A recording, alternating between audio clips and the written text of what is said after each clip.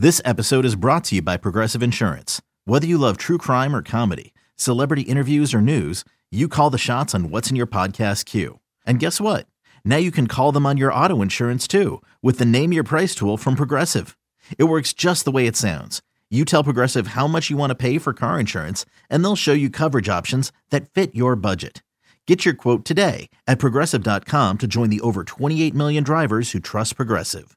Progressive Casualty Insurance Company and Affiliates. Price and coverage match limited by state law. It's blazing hot outside. You get in your car to turn on the AC to get cold air pumping, but it blows hot air out. This issue is commonly caused by low refrigerant due to leaks in the AC system. You want an easy, all-in-one solution that will restore the cold air in no time. AC Pro Recharge Kits make restoring cold air easy for even those with zero DIY experience in less than 10 minutes. Save time and money versus going to a shop by picking up an AC Pro Recharge Kit today. Be a pro with AC Pro. Radio.com Sports presents Big Time Baseball with MLB insider Jon Heyman and former Major Leaguer Tony Gwynn Jr. Welcome into Big Time Baseball. Tony Gwynn Jr., Jon Heyman. Got a great show lined up for you. Bobby Valentine will join us today, and I think you guys are going to really enjoy this interview. He is one of the best people we've had in our game, and I truly believe you will sit back and enjoy this. Obviously, we got a lot to cover. Dodgers are the World Series champ. We got a preview of all of the end of the season awards. So let's get into it. Remember, you can follow me at Tony Gwynn Jr. on Twitter. Same with Jon Heyman. You can follow him at Jon Heyman. And now you can follow this show on Twitter. Follow us at RDC_BTB. That's Big Time Baseball. Make sure you subscribe, rate, and review Big Time Baseball on iTunes, Spotify, or wherever you find your favorite podcast. Jon, how are you? I'm good. I'm very excited. We got through a season. That is terrific. Absolutely fantastic. And let's pat ourselves on the back. We both picked Dodgers in 6. So let's not leave that out. It was Dodgers in 6. And I'm not saying we picked a long shot, but we picked it exactly right. So good job by us. Yes, good job. Good job by us. And listen, the storylines out of this series, we'll get to Blake Snell being pulled. In my mind, he was definitely pulled before he should have been. But a couple of the other storylines, Julio Urias ends up playing a starring role, not as a starter, but out of the bullpen. Clayton Kershaw put together 2 really good starts in the World Series that kind of quiet the chatter down a little bit. Dave Roberts gets over the hump. And lastly, the Moneyball versus instincts. Let's start there, Jon, because Blake Snell is rolling through this game. Different than he's looked in any start in the playoffs. I would guess better than he's looked at any point during the season. Not a lot of good swings off him. There's a line drive single. Kevin Cash couldn't get out of the dugout fast enough to bring in Anderson out of the bullpen. From that point on, the game changed. The Dodgers put up 2 runs that inning. They'd add some insurance, and they walk away to World Series. And Kevin Cash, Jon, he had to answer some pretty tough questions after that game. Absolutely did. And I will say this about Kevin Cash. He had a terrific season. He's one of the finalists for Manager of the Year. I think he probably will win that award. I think he probably deserves that award. He did a great job to get a team that was 28th in payroll to within 2 wins of the World Series championship. So it's been a great job for him. And this is the way they've done it all along. I don't know whether it's completely a script, but Snell never pitched in the 7th inning all year, and 5 2/3 tied his high for the innings for the year. And, that's the way they do it. And I do see that people were saying that his stuff was going down, that the spin rate was going down. The velocity wasn't quite there. He had a couple pitches in the low 90s.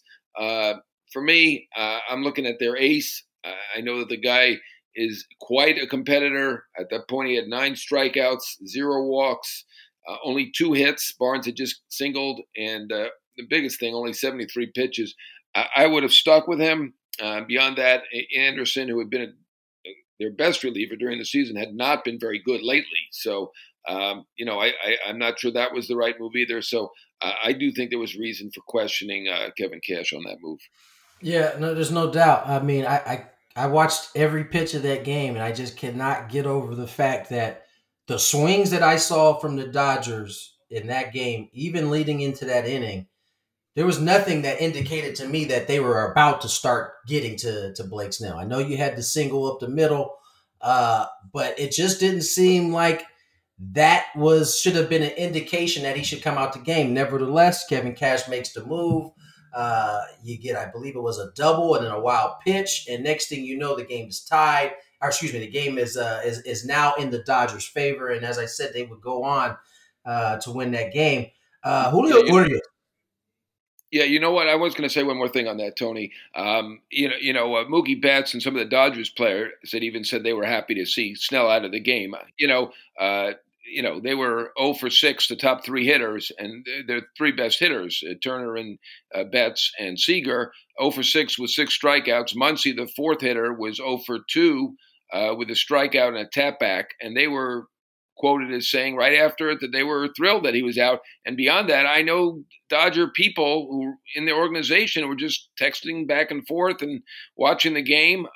They were all thrilled to see Snell out of the game. So, it was a questionable move, but you can understand why the Rays stick basically to the way they do it, because it's part of the reason they were there in the first place. So I can't kill them, but I wouldn't have done it. Listen, there's a clear plan for the Rays, and they stick by it. And the evidence is that, as you mentioned, Blake Snell had never thrown that many innings really all season long. They have steadily taken him out. As you mentioned, he hasn't got to 6 inning mark all season long. So it's not a stretch to say that wouldn't happen in a World Series. And that's exactly the script they followed. And you're right, to a man, whether it was Mookie Betts, I heard, Dave Roberts, Cody Bellinger, they all said the same exact thing. We were happy, thrilled to get him out of the game because I think, as Bellinger said, he was disgusting up there on the mound. So it's certainly something that the Rays and the players, for the standpoint, will have to live with, moving forward. Now, on the Dodgers side, a couple good storylines. Julio Urias, who has been one of their young upcoming stars for quite some time, really got a chance to be on the big stage, and he performed well. It wasn't as a starter, John. It was as a reliever. He gave them some quality innings and was the pitcher that got to be on the mound to get the final out in that World Series. Yeah, I think going in, they saw Urias as behind Gonsolin and certainly May in their kind of mind. And they adjusted, and give them credit. Urias, this is beyond analytics now. He had that look in his eye, and, he really wanted to be out there. Some guys are just big game pitchers. I mean, obviously, we know Smoltz and Schilling and Bumgarner, they love it. And, they're great on the big stage. And Urias just looked like that guy. So, I give Dave Roberts credit, one of our former guests. And I think we now do a great job of picking the games. We do a great job of picking the guests, and they seem to be very fortunate to be on, because whatever guests we picked, they all made the playoffs, and we had Roberts on, and he wins the World Series. I think he made the great call to do that, to go away from Kenley Jansen, their closer, their high-priced closer who'd been their guy, or anybody else, and to go to a starter. And I think it was just a great call by Dave Roberts, and it was good to see him make that call. Yeah, and that goes beyond the gut. That's just the eyeball test. You saw Urias a couple nights before come out, pitch well, and you knew after Kenley had the tough loss that he had to deal with in Game 5 that they likely weren't going back to that well. And for Urias to step up the way he did was a big moment for him. I look for him to make a big step next year because of this. Now, the other storyline, John, is Clayton Kershaw, who has been getting hammered over the past few years for his postseason struggles. I have fought back on that argument for quite a while because in years past, I think we mentioned it on the show, John, Clayton has had to pitch longer than maybe he should because there was a lack of trust or a lack of depth in the bullpen in past postseasons. That wasn't the case this year. And I think because of that, he benefited. He got to pitch up to the max of where he probably should, and then came out and his bullpen was able to hold down 2 leads for him. And because of that, he had a really good postseason this year, throwing the ball very well, John. Yeah, I'm with you. He had a great season, and it was a shortened season. Maybe that helped. He didn't throw his usual 200 or so innings. I do think I'm with you. Really, I think your call is correct. I think part of the problem was not just the fact they didn't have a deep bullpen. It was managers, and they've had very good managers. Joe Torre, Hall of Famer, Mattingly, who we had on, who's fantastic. Dave Roberts.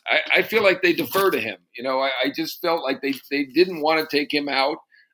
He's the leader of that team. He's a strong personality, and I don't know, it was in the back of their mind that they figured they'd be criticized less. I don't think that's it. I think it's more that their relationship with Kershaw and their belief in him and overbelief. Because if you look at his record, it's not too bad in the first 6 innings, but when you start the 7th inning, he's got like a 7 ERA going forward in the postseason.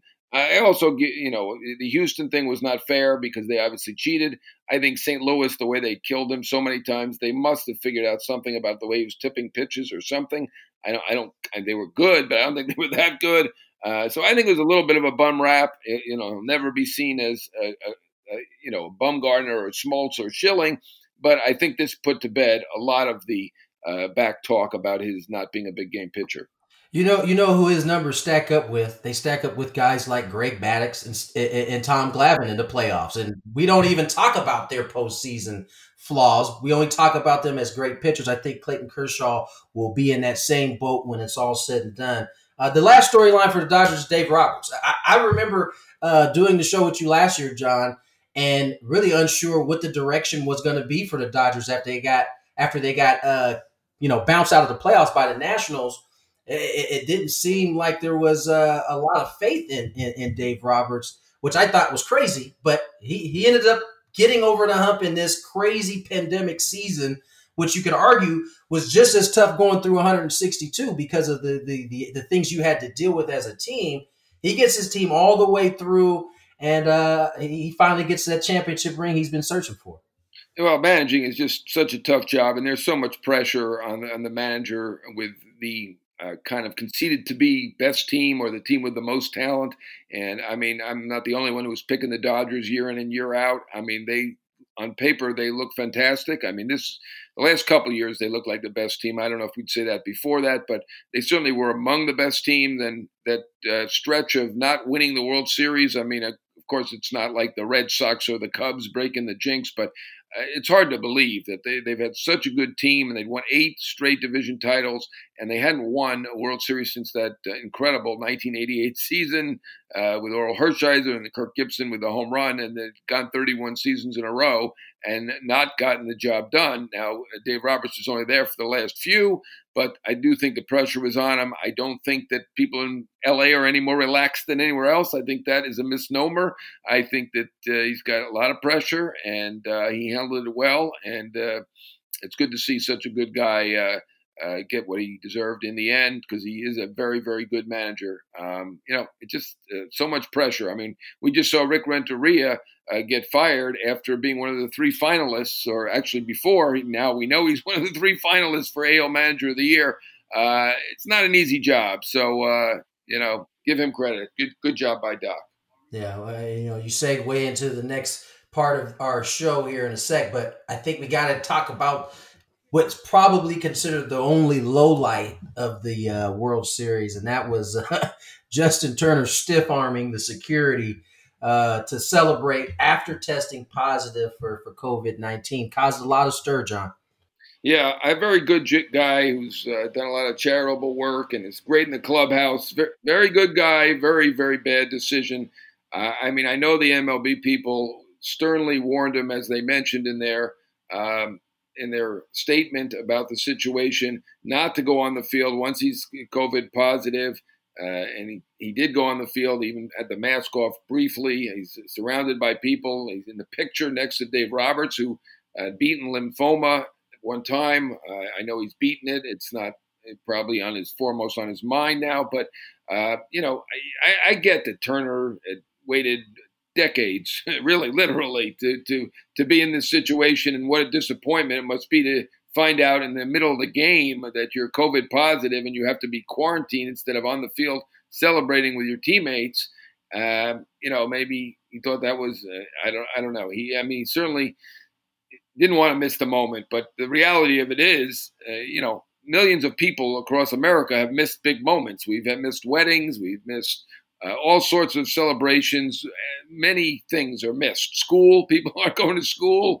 And, they told him to stay in there, and he should have listened. He clearly did the wrong thing there. So there's no other way to look at it, really. There isn't. I certainly sympathize as a former player, though, who never reached this pinnacle. How that must have made him feel when he found out that he couldn't. It's a selfish, I get it. It's a selfish act, but I do have sympathy for him in terms of working that hard to get to this point and then not being able to actually experience it. That would be devastating. But you're right, John. The right thing to do would have been to stay in the area that they had him and just keep everybody and their families safe. But something he'll have to work through over this offseason. All right, let's move into the next part of our show.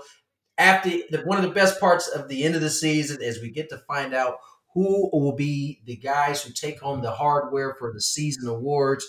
We have our finalists, AL MVP finalists. We got Jose Abreu, DJ LeMahieu, and Jose Ramirez, who had a torrent second half to put himself on this list, John. Yeah, I'm going to go with Jose Abreu. He's basically been my pick throughout. I know Tim Anderson nominated him halfway through, and Anderson was clearly a top candidate. He still is a top candidate, even if he isn't going to be in the top three. Abreu, if you look at the numbers, he was dominant in all sorts of categories. Fantastic. I know he's a leader in that clubhouse. The White Sox made that step that we all thought they could make, and I think he's a big part of it. To me, it should be Abreu. We'll find out next week whether I'm right, but that's my pick. Where do you think, Tony? I'm right there with you. Jose Abreu looked like he put himself in some of the best shape he's been in since being in the major leagues, and it showed. It showed well. He swung the bat well. He was the catalyst for that offense, and I agree. We're going to move through these pretty quickly because we got quite a few to get through. NL MVP finalists, Mookie Betts, Freddie Freeman, Manny Machado. Now, remember, these are regular season awards. Keep that in mind. Who you got, John? Yeah, you know what? Marcell Ozuna and Corey Seager had fantastic years and didn't even make the top three. Maybe they're 4 and 5. Obviously Machado and Betts were fantastic. We saw Betts in the postseason.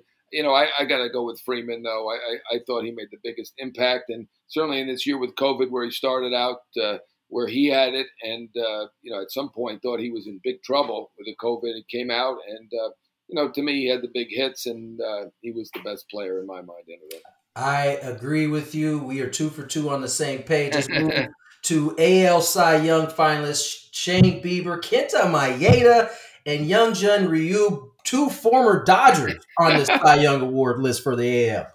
Wow, that just shows you how deep the Dodgers were. And David Price also opted out, and obviously they traded Stripling. They still thought they had so many pitchers. Obviously, Ryu and Maeda were fantastic, but Bieber's obviously the Cy Young winner. So I think we're going to be 3 for 3 at this point. Yeah, Bieber. I don't think this one's really that close. I think Bieber was that good this year. He definitely deserves. Now, the NL Cy Young, I think is going to be a much closer race. You got Trevor Bauer, Yu Darvish, and Jacob deGrom. John, who are you going with on this one?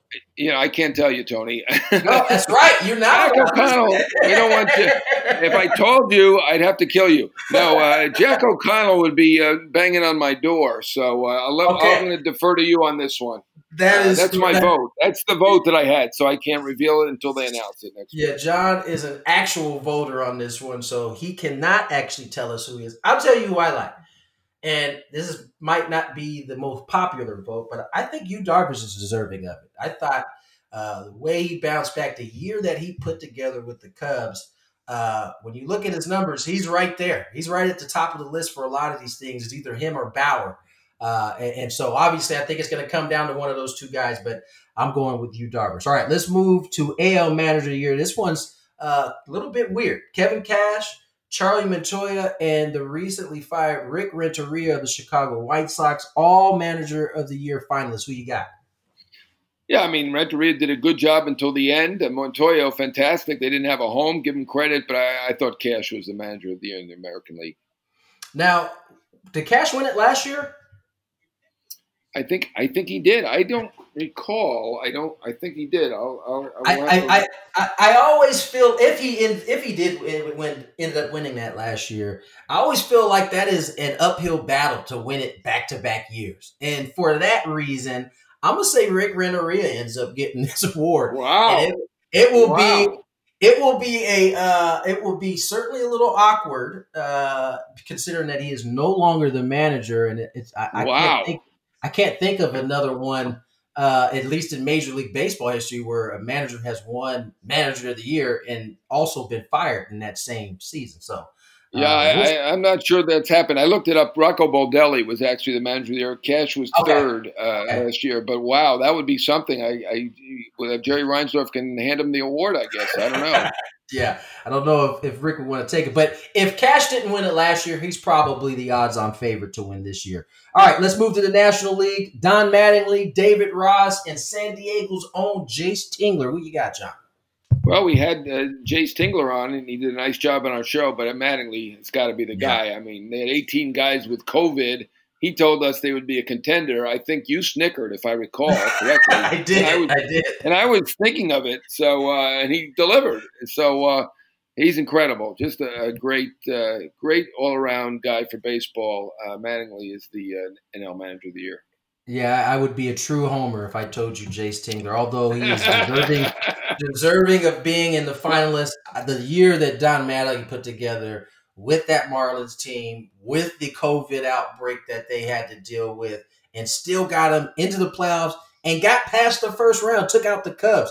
Not that matters in this vote, this Managers of the Year award, because it's, like I said, a regular season award, but I'm very fond of Don Mattingly. I think he's deserving of this, and I think he will win this Manager of the Year award in the National League. All right, AL Rookie of the Year, Christian Javier of the Astros, Kyle Lewis of the Mariners, and Luis Robert for the Chicago White Sox. Who you got on this one, John? Yeah, I thought it was Robert, but he finished 11 for 81. That's a rough finish. Lewis didn't have a great finish either, but and both are fantastic defenders. Very similar seasons for the two of them. I'm going to give it to Lewis by just a hair. Very close, but I think Lewis was a little more consistent offensively. Yeah, both Lewis and Robert hit that kind of rookie wall there at the end, it seemed like. But I think Kyle Lewis did enough damage early, not only offensively but defensively. He was a force to be reckoned with for that Mariners. I like Lewis as well. NL Rookie of the Year, you got Alec Bohm, Jake Cronenworth, and Devin Williams, who was literally unhittable during the regular season. Yeah, they're all different cases. They're all excellent cases. Any one of the three could easily be picked. I'm going to pick the guy I think is probably going to finish third. That'd be my guess. But I just thought he, as you said, he was unhittable. I thought he was extraordinary. So I'm going to go with Williams. Cronenworth was in a pennant race and did fantastically. And Bohm, looking at how he affected games, even though they didn't win that many games, he was pretty darn good too. And Dustin May was good as well. He obviously wasn't in the top three, but I'm going to go with the Brewer reliever who was unhittable. Yeah, Devin Williams. I'm going to go with Jake Cronenworth. I got a chance to see him on an everyday basis, really come in as a guy looking to make a team and having such a good spring that he makes the team. And then because of some injury early, he gets to play some first base, and that really opened the door for him to move into the second base position, solidify that spot, and really be one of the catalysts that made this Padres offense such a deep offense. I like him to win it. I think he was there from day one, and I'm always going to give it to a guy who's out there every day as opposed to maybe a reliever. All right, that does it for our season awards. We're going to move into some hires and some Jon Heyman's insider here in a second. Let's start with the one hire that has taken place since our last show, and that's Tony La Russa being hired by the Chicago White Sox. This has caused a little bit of noise around baseball, especially in the Chicago Whites organization, John, what are you hearing on the Tony La Russa? Did you like the hire? Well, I'll say this. It was clearly the owner's hire. Jerry Reinsdorf had told everybody that this was his greatest regret in sports, and that includes breaking up the Bulls, who won 6 championships. I guess maybe you don't have a regret because you've already won 6 championships. Fantastic. I don't know. But firing Tony La Russa in 1986 and sticking with Hawk Harrelson as your GM when the two of them weren't getting along is the greatest regret that Reinsdorf ever had. Maybe the regret part of it was sticking with Harrelson, who was a fantastic announcer, but what a terrible GM he was. So I understand the regret. It's a long time ago. La Russa clearly was deserving of the Hall of Fame. Myself, I think this is a gamble. We'll see. I think people in the organization aren't necessarily thrilled. That doesn't mean it's not going to work out. We're going to see if he's going to relate to the young players. That's a question. He's had some controversial opinions about kneeling and things like that. And, I've got my questions. Very smart guy. He's still got it. But and he was at the forefront of the numbers game. They didn't call it analytics, but he was into it.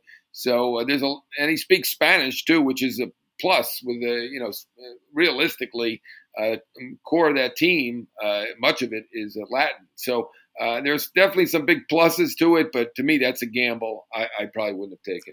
Yeah, it is certainly a gamble. Anytime you bring somebody who is as strong-minded and opinionated as Tony, obviously his baseball acumen is really unmatched.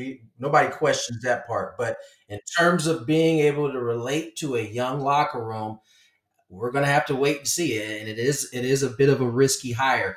John, let's jump into your insider. A lot of baseball news here as we start to get into free agency. The list of Red Sox manager candidates is down to 5. Sam Fuld, James Rosen, Don Kelly, Carlos Mendoza, and, of course, Alex Cora. We've talked about this for a couple of weeks. It seemed as though Alex Cora was the clear front runner. Does that remain the same? Yeah, I think so. I'm not privy to their conversations. I did report the 5 in the last couple of days. It's certainly an excellent group, albeit very short on experience other than Cora. Some people are just saying, well, what's Cora's interview? He lays down his World Series ring and that's it. I don't know. He does look like the favorite here. We know that the ownership is in favor of Cora. We know that they were almost tearful when they let him go after the suspension. I do think their star players, Bogaerts and Devers, liked him very much. I think the fan base generally would like to see Cora back. There is a little bit of, some people were critical of A.J. Hinch being hired by the Tigers because of the Houston scandal. And, there's a little bit of that with Cora, but, I don't think that's going to be enough to overcome it. I'm going to be surprised if he doesn't get that job. Sam Fuld has the connection to Tampa. He's a Stanford guy. He's from New Hampshire, so he certainly has a lot going for him. Mendoza, Kelly, Rosen, all extremely well thought of coaches. To hire somebody with no experience, and this goes for Fuld as well, no major league managing experience in Boston, to me, that's probably a risk. So, the fact that Cora is the only one with experience, and not only experience, he won the World Series for them. I think he's still getting it, but, those are the 5. It's not going to be anybody else. Yeah, hiring a manager with no experience in Boston is certainly a risk that I don't know the Red Sox want to take. All right, the Angels. They've interviewed up to 20 GM candidates and have started calling people back. Mike Hill, from former GM of the Marlins, is one of the names who got a call back. What are you hearing on the Angels front? Yes, you're absolutely right. That hasn't been reported yet, but that is correct. Mike Hill has been called back and will be in that next group. About a half dozen guys will meet with Artie Moreno.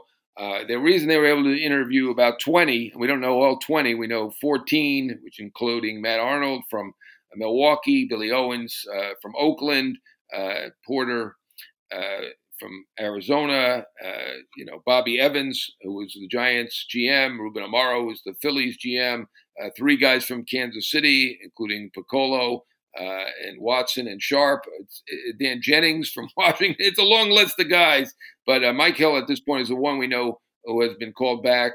He's got the most experience of any of them, so maybe they do go with experience there. He certainly looks like a front runner. I can't say he's the front runner now, but there's going to be about a half dozen out of the 20. We don't know 6 of the guys, so I don't know. We mentioned Ned Colletti as a possibility on a previous show. I don't know if he's one of the remaining unknown 6, the mystery candidates, I guess we can call them. We have mystery teams in free agency. Maybe they're mystery candidates, but Mike Hill looks like a favorite at this point, and we'll see. And the other ones, Logan White is another one who did great work with the Dodgers, drafting Seager, Kershaw, Kemp, Bellinger. I mean, his drafting was incredible, and he went to the Padres, and they have a resurgence. So I shouldn't leave him out. I think he's a pretty strong candidate, as well as Dan Jennings and some of these other guys who have interviewed. So, but Mike Hill looks like one of the favorites at this point. Yeah, love myself some Logan White, man. That guy can talk some baseball, and he can evaluate some talent. All right, let's move to Philly. They seem to be in no rush to find a GM. No. What are you hearing on that front? Yeah, I think that they looked at what the reaction was from the fans. The fact they'd basically been about a 500 team for the last few years, despite big signings, and then they fired their GM Matt Klentak, and they promoted Ned Rice, who was under Klentak. So, it's not a major change, I guess, but, I guess they were satisfying the fans. It does feel like Ned Rice is going to get a chance here. I mean, very smart guy, had been with Baltimore previously. It's interesting. Andy McPhail has basically got 1 year to go, and he's basically said he's going to, it sounds like he's going to retire after the year. So they may have a whole new look, and we'll see how Ned Rice does. But it feels like he's getting a chance. I think I've heard connected to them interest, and no surprise here, one of our former guests, Eric Neander, who guided the Rays to the World Series, their GM. That's long term, though. I don't think that's anything afoot with that now. I think Ned Rice gets a chance, and we'll see how he does. You hear Theo's name connected. I hear Theo's name connected to Seattle, but I still think after Chicago, he's going to want to look at an ownership situation like Billy Beane is doing right now. Yeah, no doubt about it. 6 players in Major League Baseball got qualifying offers: Realmuto, LeMahieu, Bauer, Springer, and a bit of a surprise, Marcus Stroman and Kevin Gausman. What are you hearing in terms of them taking the qualifying offer or turning it down? Does Stroman have a chance to stay in New York? Yeah, I mean, very interesting. We talked about this a few times previously, and we knew that Bauer, Realmuto, Springer, and LeMahieu would be getting that qualifying offer, and all 4 of them surely will be turning it down. They can do much better with a multi-year deal, all big stars, Bauer, Realmuto, Springer, and LeMahieu, as I said. I was a little surprised by Stroman. We had Bob Nightingale on. He suggested he might get the qualifying offer. It shows that starting pitching is still, even in this what's expected to be a very tough winter, maybe even a bloodbath, if you're a solid starter or decent starter, you may do okay for a guy, Stroman, who was rehabbing an injury and then opted out, didn't pitch at all for the Mets. I was a little surprised they gave him the qualifying offer. They obviously need pitching. We don't know. Part of it is because we think Steve Cohen's coming in. Ultimately, Wilpon has to be responsible for this decision, though. He still has the team. That one surprised me a little bit. I think he's probably not going to take it. I have not felt like he's really wanted to be with the Mets. He can dispute that if he likes, but my understanding is he had quite a volatile negative reaction when he was traded to the Mets in Toronto, and he wanted to go to the Yankees. He's from New York, so I don't know. He liked the Yankees better than the Mets, but some people in New York do, I guess. Gausman, I'm shocked. I never saw that coming at all. San Francisco made the right calls a couple of years ago, or the year before, giving Bumgarner the qualifying offer. That was probably easy, but then giving it also to Will Smith, the reliever, and that paid off when Atlanta signed him to a 3 for $40. That won't be happening now with relievers. No, there aren't going to be relievers getting 3 for $40. So Hendricks didn't get one. The other guys we felt probably wouldn't get one didn't get it. Didi and Semien and Yachty didn't get one. there were a lot of Simmons. There were a lot of good players. Brantley didn't get one. It's a tough year. It's going to be a tough year, but it's a little bit of a tell that starting pitchers, even though they throw fewer innings now, it's still 4 or 5 innings. It's still more than 1 or 2. So they still have a big value. Stroman, I think, will decline. Gausman, to me, he's got to have probably working on a multi-year. They're going to figure it out. They obviously love him. Otherwise, he's got to just take it. You can't go on the market with a qualifying offer. As Kevin, no offense, he's not, everything I hear, a great guy and a very solid pitcher, but $19 million, that's a lot of money in this market. So yeah, he if he's not working on a multi-year deal, he 100% has to take that. Exactly. $19 million virtually is going to be unheard of in that market. All right, the 4 guys we mentioned: Realmuto, Bauer, LeMahieu, and Springer. What are some potential landing spots for those guys? All right, I'm going to make a guess for all 4, and it's mostly a guess. Other than LeMahieu, I mean, he wants to be a Yankee, and that ballpark is perfect for him. So I'm going to guess he stays with the Yankees and gets 3 for $60. We shall see. That's a big raise, but you know what? He is an MVP finalist, deserving. He might even get more. I'm going to say Springer. I'm going to say 4 for $80. We're going to ask Bobby about Springer, also a great Connecticut athlete like Bobby Valentine was. I'm going to guess 4 for $80 in a different market. He'd probably do even better than that, but that'd be my guess. Terrific all-around player. I'm going to say he's going to stay in New England and go for the Red Sox, who are going to let Jackie Bradley Jr. Go somewhere else. That'd be my guess. Realmuto. I'm going to say, it's a tougher market than, I know he was looking for Mauer. I thought he wouldn't get that, but might get somewhat close. I'm going to say he gets 6 for $132. That's still a lot of money in this market. I don't know. Maybe I'm overshooting it. I don't know. I'm going to say Steve Cohen. The Mets have no catcher, right? So, this is the guy that he should sign. He could look at Springer. He could look at Bauer, but I'm going to say Realmuto goes to the Mets. And Bauer, look, the Giants signaled they have money. I'm going to say the Giants. I've heard that whisper for the Giants for Bauer. We shall see. He's got personality quirks, and that may hold him back. He's a fantastic pitcher, incredible, great pitcher. I'm going to say he gets 5 for $150. I know that's only half of what his frenemy from UCLA, Garrett Cole, got, but I think it's just the market is tough. I think his quirky personality is going to hurt a little bit. He may do better than that. That may be the baseline, but I'm going to say 5 for $150 Giants.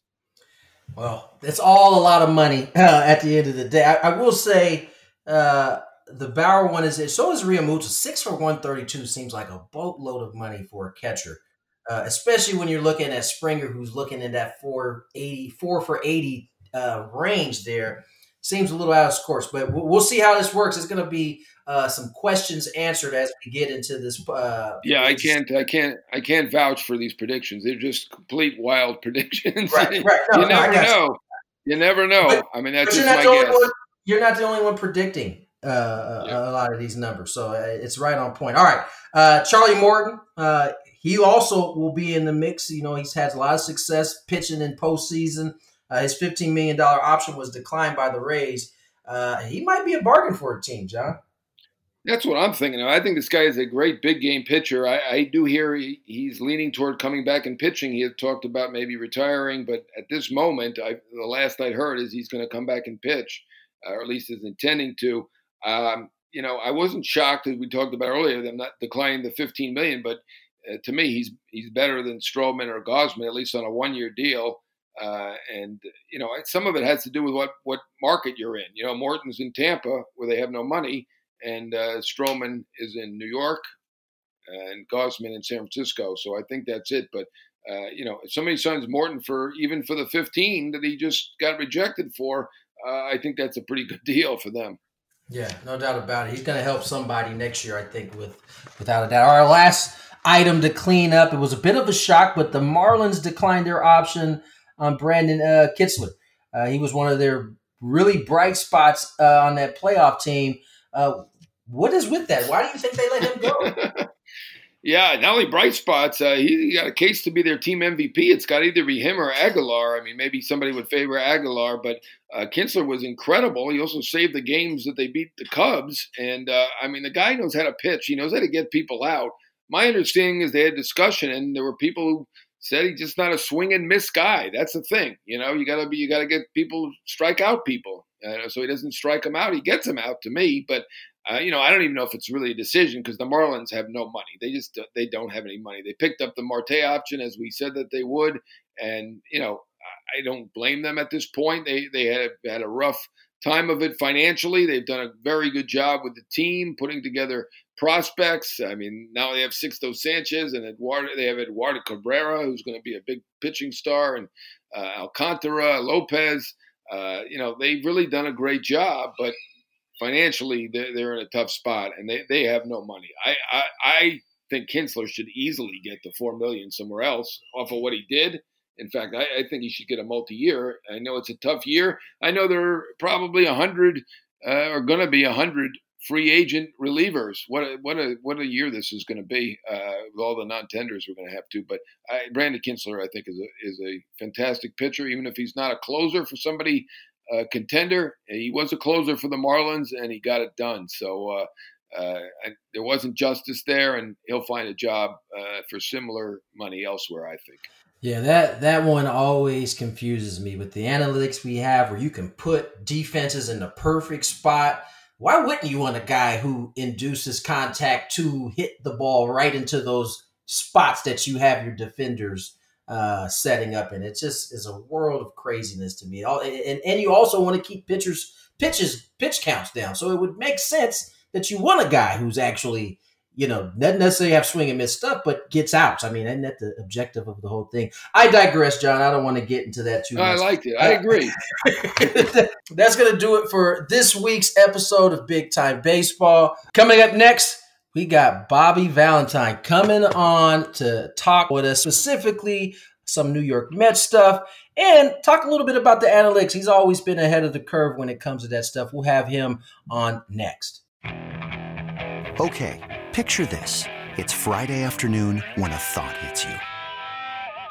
I can waste another weekend doing the same old whatever, or I can conquer it. I can hop into my all-new Hyundai Santa Fe and hit the road. Any road. The steeper, the better. Because my all-new Santa Fe is available with H-Track all-wheel drive, so I can hit the trail without a worry in the world. Heck, with 3 rows and best-in-class rear cargo space, I can pack the whole family in with all our gear.